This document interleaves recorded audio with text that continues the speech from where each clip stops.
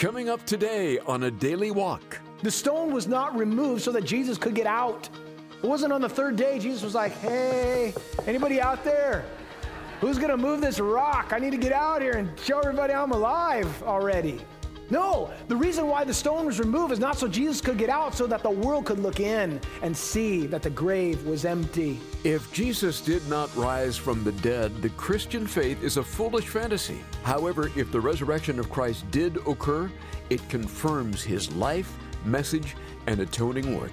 It is the basis of our hope of life beyond the grave. Christ is alive, and the evidence is overwhelming, as we'll see here on this midweek edition of A Daily Walk with John Randall. We're near the end of our verse-by-verse study of Luke. Those of you who were with us yesterday may recall that our study focused on the crucifixion and death of Jesus. Well, the story doesn't stop there. The good news is that the tomb is empty and Jesus is alive. Here's Pastor John with the exciting details. Luke 24. And as you're turning there, I've got some great news for you. And seriously, I am excited to share this with you. It's wonderful. And here it is. Jesus is alive. That's great news. I told you. That's the best news ever. Luke chapter 24. Look with me now at these beginning verses. In verse 1, now the first day of the week, very early in the morning, they and certain other women with them came to the tomb, bringing the spices which they had prepared. But they found the stone rolled away from the tomb. And then they went in and did not find the body of the Lord Jesus. And it happened, as they were greatly perplexed about this, that behold, two men stood by them in shining garments. Then as they were afraid and bowed their faces to the earth, they said to them, why do you seek the living among the dead? He is not here, but is risen. Remember how he spoke to you when he was still in Galilee, saying, the Son of Man must be delivered into the hands of sinful men and be crucified, and the third day rise again. And they remembered his words. This morning we're gathered here like we are every Sunday to celebrate the resurrection of Jesus Christ from the dead. The truth of the resurrection is the greatest news the world has ever received. And the resurrection is the foundation of Christianity, in which every biblical doctrine must be grounded. For without the resurrection, there's no need for any church service at all. The Bible loses its power and its significance if there is no resurrected Savior. As one man put it, he said, quote, the resurrection is the most important item in the whole fund of human knowledge. It's the grand event of the ages toward which all previous history moved and which all subsequent history finds its meaning. And the truth of the resurrection of Jesus Christ from the dead has plowed throughout the centuries and has changed the face of the earth. Today we could establish the proof of the resurrection and the reality of a physical and bodily resurrection of Jesus Christ from the dead by simply considering the evidence. Because in its favor as a living truth, there exists such overwhelming evidence, positive, negative, factual, circumstantial, that no intelligent jury in the world, having examined the evidence, could fail to pronounce a verdict that the resurrection is indisputably true. We could begin by looking at the historical evidence found in the Word of God. The Bible that you hold in your hands, it is indeed a spiritual book. It is inerrant, it is inspired, it is God-breathed. It does not simply contain the Word of God, it is the Word of God. That's what it means, and it's inerrancy, and we believe that. But it is also a historical document unlike any other.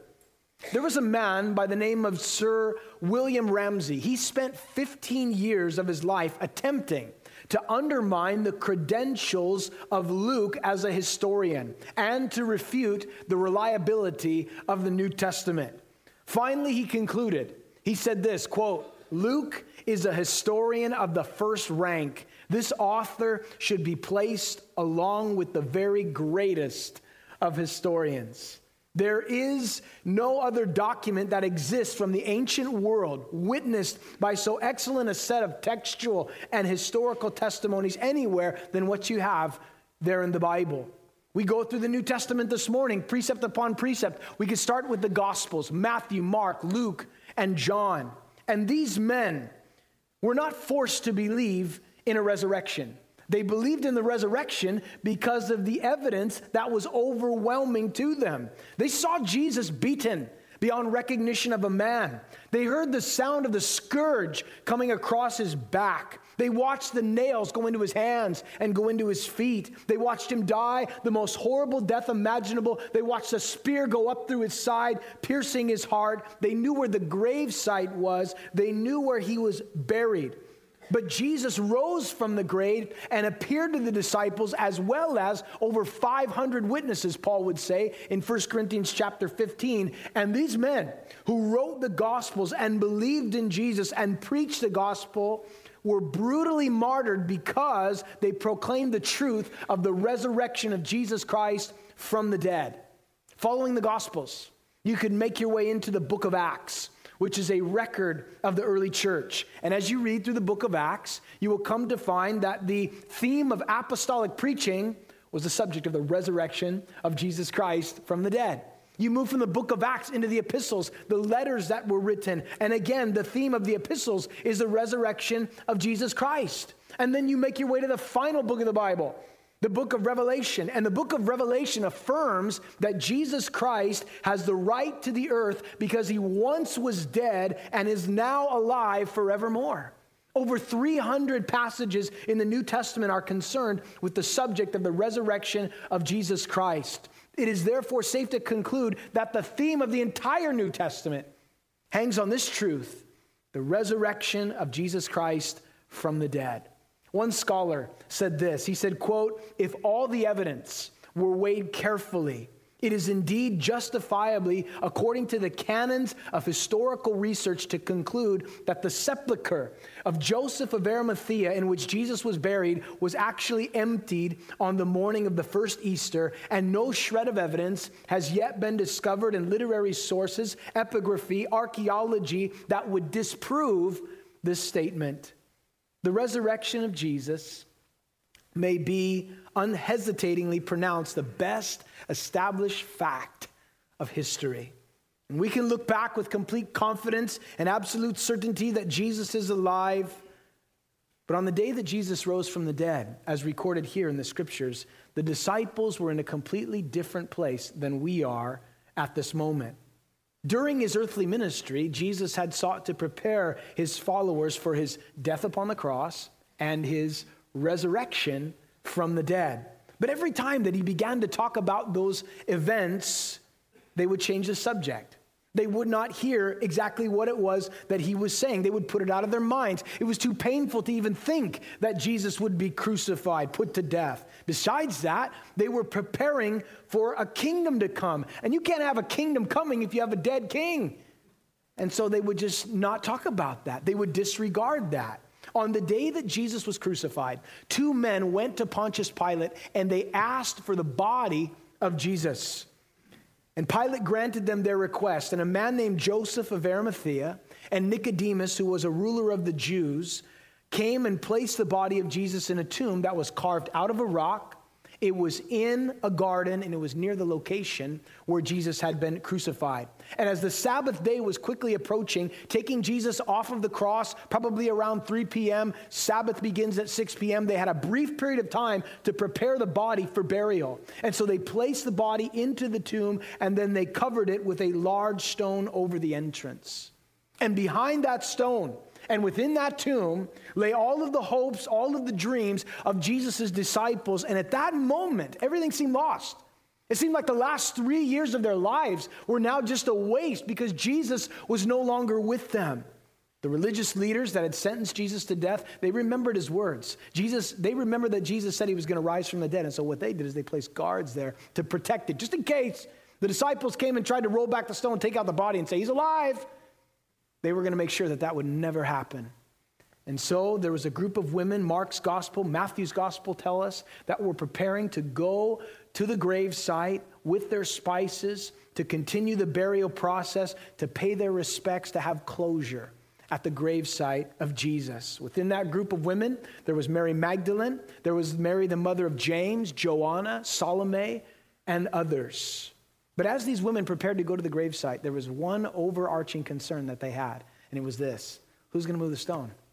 How are we going to get inside? I mean, we know where the gravesite is, but how are we going to move that thing out of the way? They did not know what to do. But the amazing thing is they were pondering this and they were worried and troubled about it. Something happened. Matthew's gospel, the 28th chapter, records for us that there was an earthquake. It says this: and there was a great earthquake, an angel of the Lord descended from heaven, and he came and he rolled back the stone from the door and he sat on it. And his countenance was like lightning, and his clothing was as white as snow. And the guards shook for fear of them and became like dead men. In other words, the Lord already took care of what they were concerned about. He removed the obstacle. He removed the stone. And let me add this: the stone was not removed so that Jesus could get out. It wasn't on the third day Jesus was like, hey, anybody out there? Who's going to move this rock? I need to get out here and show everybody I'm alive already. No, the reason why the stone was removed is not so Jesus could get out, so that the world could look in and see that the grave was empty. And as these women prepared to go, John chapter 20 seems to indicate that Mary Magdalene actually went earlier than the rest of the women. She was a devoted follower of Jesus. She had been delivered from several demons. Jesus had delivered this former demon-possessed woman, and from that moment on, she followed Jesus everywhere that he went and served him. And when she was the first one to arrive at the tomb, she saw no angels. She saw that the stone had been rolled away, and she saw that the body wasn't there. And immediately she went and she told the disciples, Peter, James, and John, and the rest of them that were gathered there in a room. Now, Luke 24 is where we pick up as a group of women make their way to the gravesite. As we read, these women stood at the tomb. It was open. And I want you to try to, just for a second, put yourself in their place, how you would feel. Imagine this. You've just had a funeral for someone that you love, more than life itself. You've buried them, they've gone into the grave, they've filled the grave, the tombstone is in place. But then the next day, you're going to go back and you want to maybe take some flowers and you want to have some more closure. You want to sit there, maybe you want to pray or whatever it is. And you go back the next day only to find that it's been dug up. There's dirt everywhere. The body's gone, the casket's gone, and you're thinking, what happened? That's kind of what these women were feeling at that moment. What had happened? Where's Jesus? Who stole his body? Who moved this away? And as they're thinking this, fortunately, the Lord had prepared two angels to be there to minister to these women. And they asked them a question: why are you seeking the living among the dead? He's not here. He's risen. Don't you remember what he said to you? Don't you remember what he told you? They did not remember. They were overcome with grief. They were overwhelmed with the situation, and they forgot what Jesus had said. They forgot his word. You ever done that? You ever forgotten what Jesus said? Ever forgotten his promise to you, and the Lord needed to remind you of what you failed to remember? And they heard it, and suddenly these women were overwhelmed. They were greatly perplexed, and that perplexion turned to joy, and they began to make their way to report it to the disciples. But look what it says in verse 9. They returned from the tomb, and they told all these things to the 11 and to all the rest. Mary Magdalene, Joanna, Mary the mother of James, and other women with them, who told them these things to the apostles. And their words seemed to be like idle tales, and they did not believe them. But Peter arose, ran to the tomb, and stooping down, he saw the linen clothes lying by themselves. And he departed, marveling to himself at what had happened. So these women, after they see the tomb's empty, the angels speak to them. They run to the apostles and they tell them, he's not there. He's alive. He's risen. And when these men, so full of faith, sitting there in the room, heard these women speaking, oh, the drama. Oh, my goodness. Here come the women, They saw something. And that's kind of how, that's idle tales. Nobody ever rose from the dead. You guys are just overcome with grief. They did not believe them. But even though they did not believe them, Peter and John tells us he also went. They both ran to the tomb to see that it was so. I love John's account because John says, he writes it down, I outran Peter. I got there first. Interesting. For all of antiquity, I was there first. Take that, Peter, But when they got there, they both were there, and it says that John simply looked at the tomb, but Peter, when he finally arrived, probably huffing and puffing, pushed his way into the tomb, walked in there, looked at the clothes that were set there just in order, realizing that no one robbed the body and no one robbed the grave. What had happened here? And he was puzzled, but it says that John, in his account, that he believed that Jesus had risen from the dead. After this, Mary returns to the tomb. Mary Magdalene returns to the tomb, as John's gospel records. And the next time she goes back to the tomb, the second time, 2 angels were at the graveside, and she was overcome with grief, and all that Mary could do was weep. She was just crying, just weeping convulsively, couldn't stop. And the angels spoke to her, and they said, "Why are you crying?" And Mary responded, and she said, "Because they have taken my Lord away, and I do not know where they have put him." And in that moment, the lowest point in Mary's life, the deepest sorrow that she could ever go to, Jesus shows up. And Mary was going to have the opportunity, the first person to see the risen Savior. And Jesus shows up. Her eyes are probably swollen from weeping so much. And Jesus speaks to her. And he said, "Woman, why are you crying?" And then she responded, thinking that he was the gardener, the Bible says. And she said, "Sir, if you have carried him away, tell me where you have laid him, and I will take him." I mean, what a devoted woman. "Where'd you put the body? Tell me where it is, and I will carry it. I'll take it." And then Jesus, in probably one of the sweetest passages concerning the resurrection, Jesus says her name.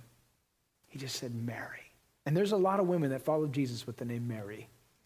It must have been the way that he said it, because when he said it, her eyes were open, and she recognized that it was her teacher, that it was her Lord. And then it says that she grabbed hold of him, tightly, as if to say, "You got away from me once, you will never get away from me again." And you remember Jesus then commissioned this woman. She was the first person to see the risen Lord and the first person entrusted with the gospel message concerning the resurrection. "Go tell my disciples that I've risen from the dead." And at that point, Mary went back and met with Jesus. This was the first, or at least this was the first of 5 appearances that Jesus made on the day of his resurrection. It wasn't the only one, but it was one of them. We know from Luke chapter 24, as well as 1 Corinthians chapter 15, that Jesus also made another appearance privately to Peter. That's an interesting thing, because the last time we saw Peter in Luke's gospel, he was saying, "I'll never deny you." Jesus said, "Before the rooster crows, you will deny me 3 times. And he did. And right after he denied Jesus, you remember Luke, unlike any other gospel, records that he and Jesus looked at each other right after the rooster crowed. And it says when Peter looked at Jesus, he went out and he wept bitterly. In fact, one of the gospel writers tells us when Jesus had risen from the dead, he told them, "Go tell my disciples and Peter that I've risen from the dead." If there was one man who had failed so miserably that needed to know Jesus was alive, it was Peter. And somewhere privately, the details are not recorded exactly what happened. I'm sure that it was personal. Jesus restored him privately. And then at the end of John's gospel, he would restore him publicly. But he ministered to Peter in that moment. Maybe you failed the Lord. Maybe you have blown it so bad and you think nothing is going to come of my life anymore. I'm washed up. I can't be used anymore. That's how Peter felt. Listen, friend, you need to know Jesus is alive. And that changes everything. He can forgive you. He can restore you. He can still use your life. You need to know Jesus is risen from the dead. He's alive.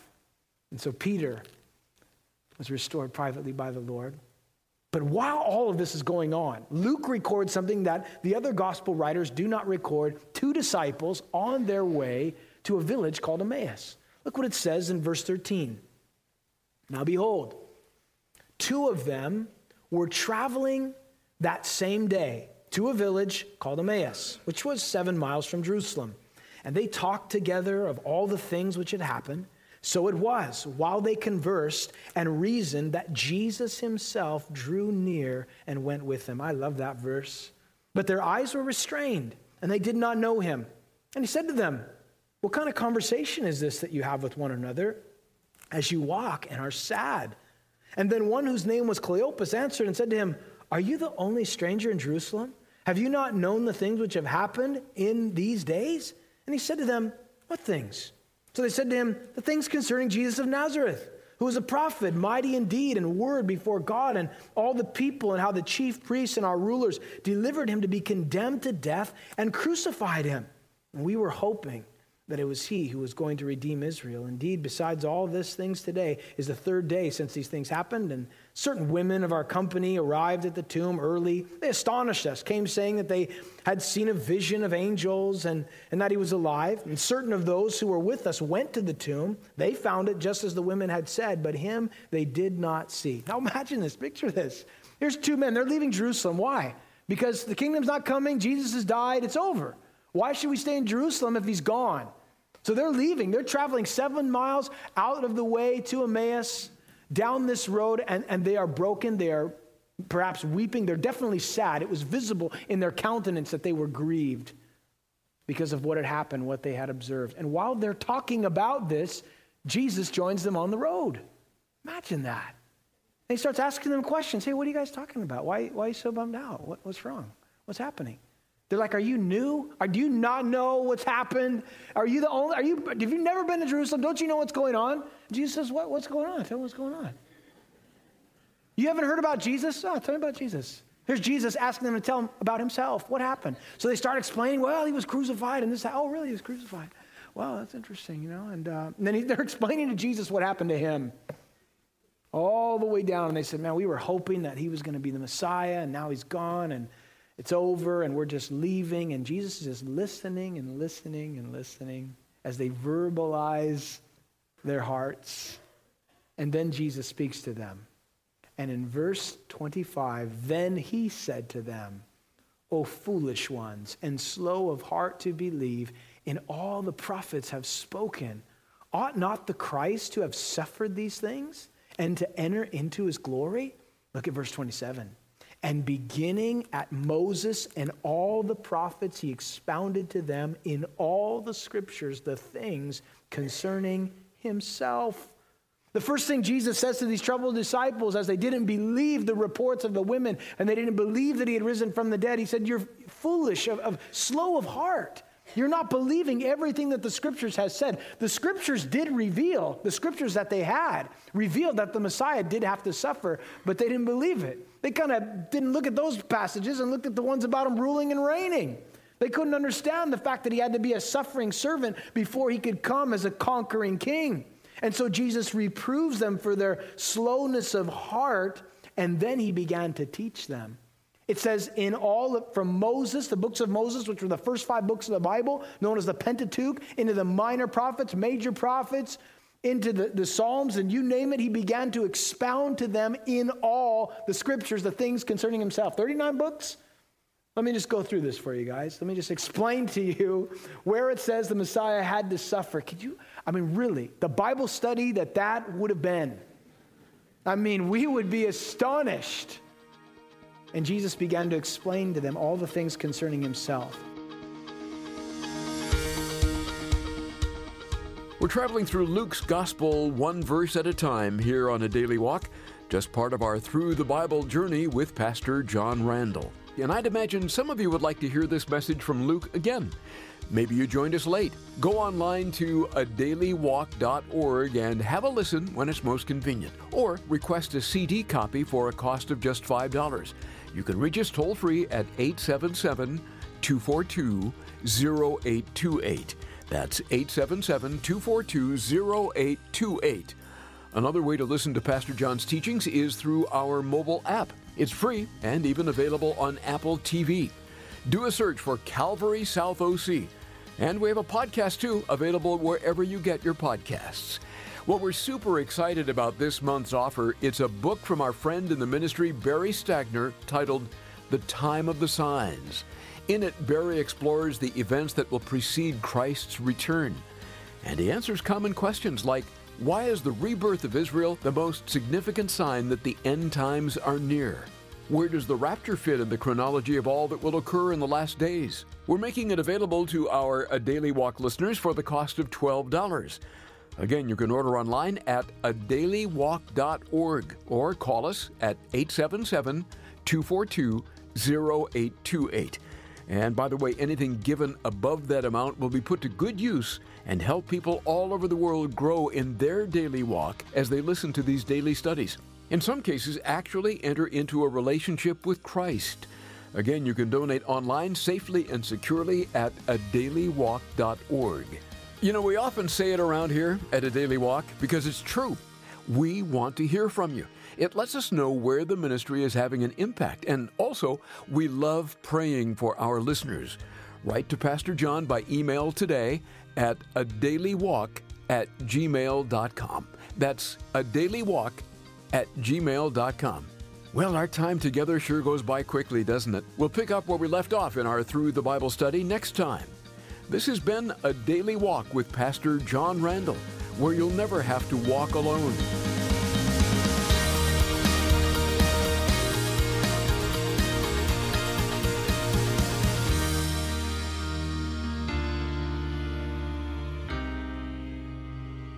This program is made possible through your generosity and brought to you by Calvary South OC.